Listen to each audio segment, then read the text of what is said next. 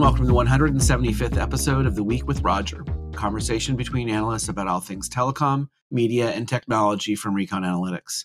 I'm Don Kellogg, and with me as always is Roger Entner. How you doing, Roger? I'm okay. How are you? I'm pretty good.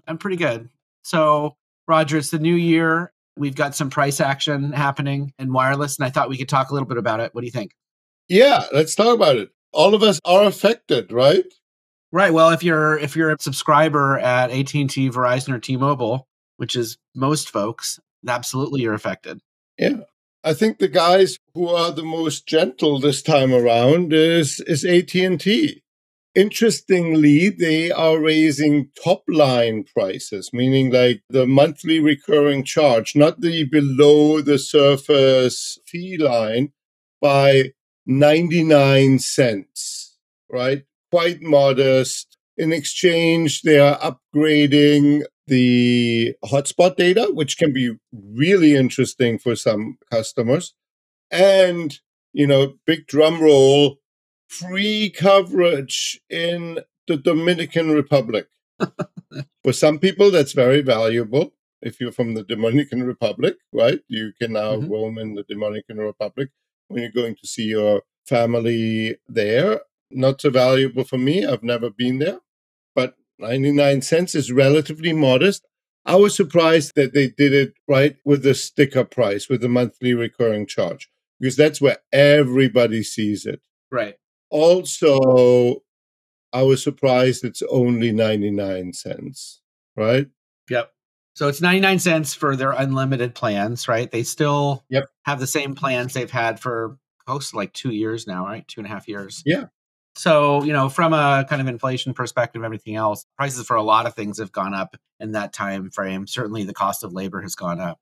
By more than that, right? So I don't think it's a really onerous increase. Obviously, any increase is on some level consumer unfriendly. But, within the context of what some of the other providers are doing, I don't think it's that bad. So next up, Verizon's is doing another increase for legacy plans, right? So if you're not on my plan, for example, it's $4, right? And it's roughly about 40% of their consumer base. They did another price raise last year that covered roughly the other 60% of the consumer base. And so they're kind of going for everybody gets something about every other year type of increase. But $4 is meaningful for folks.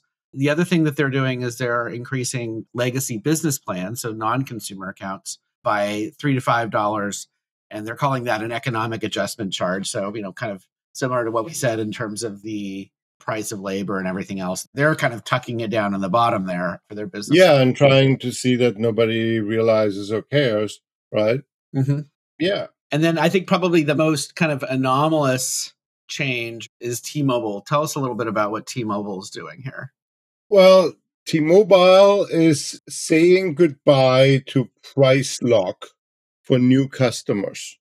So for existing customers, price lock exists for their existing lines. And what the interesting backdrop is, right? It's 3 years since the merger coming up.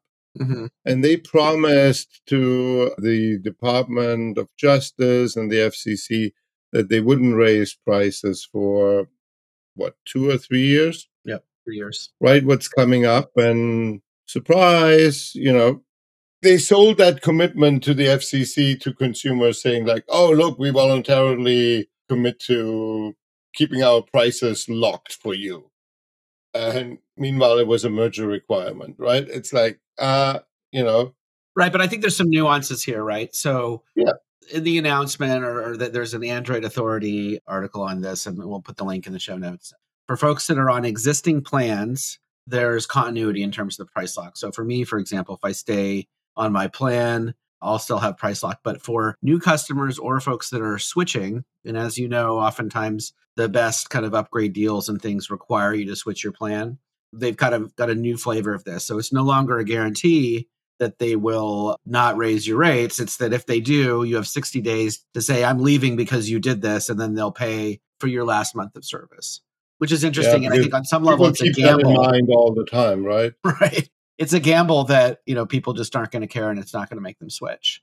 Right. And we don't know what the increase is going to be, right? It's just a change in policy. So at that point, next holiday season, when there's, smoking deals like there always are, folks won't have that price protection they've had in the past around what they signed up for in the MRC that they signed up for. And it's notable that the other carriers don't have that either. So, I think it's kind of more of a return to normalcy in that respect, and kind of a backing away from, as you say, what they had to say to get regulatory approval. The other stuff that's interesting is around Netflix, right? Yeah. Netflix on Us, or somewhat Netflix on Us. We've talked about this in the past, right? So back way back.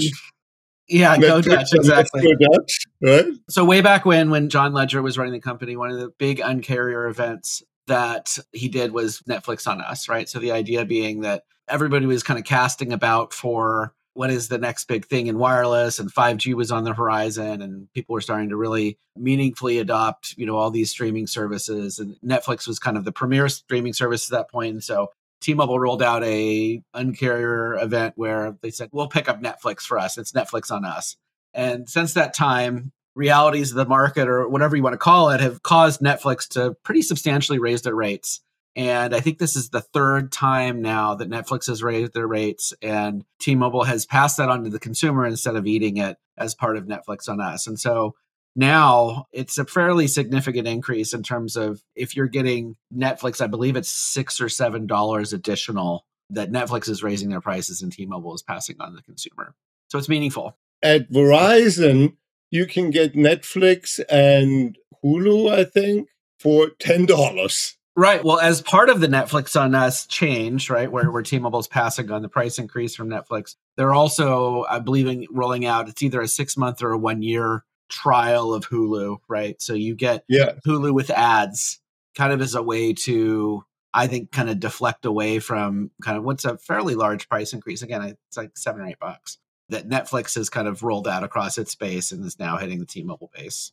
Yeah, so things are coming, and sometimes you see it coming and sometimes you don't. Right. Well, it's still, in T-Mobile's defense, it's still cheaper to get Netflix through T-Mobile than it is to buy it a la carte. But to your point, it's much more about going Dutch than it is about T-Mobile picking up the bill, right? Yeah.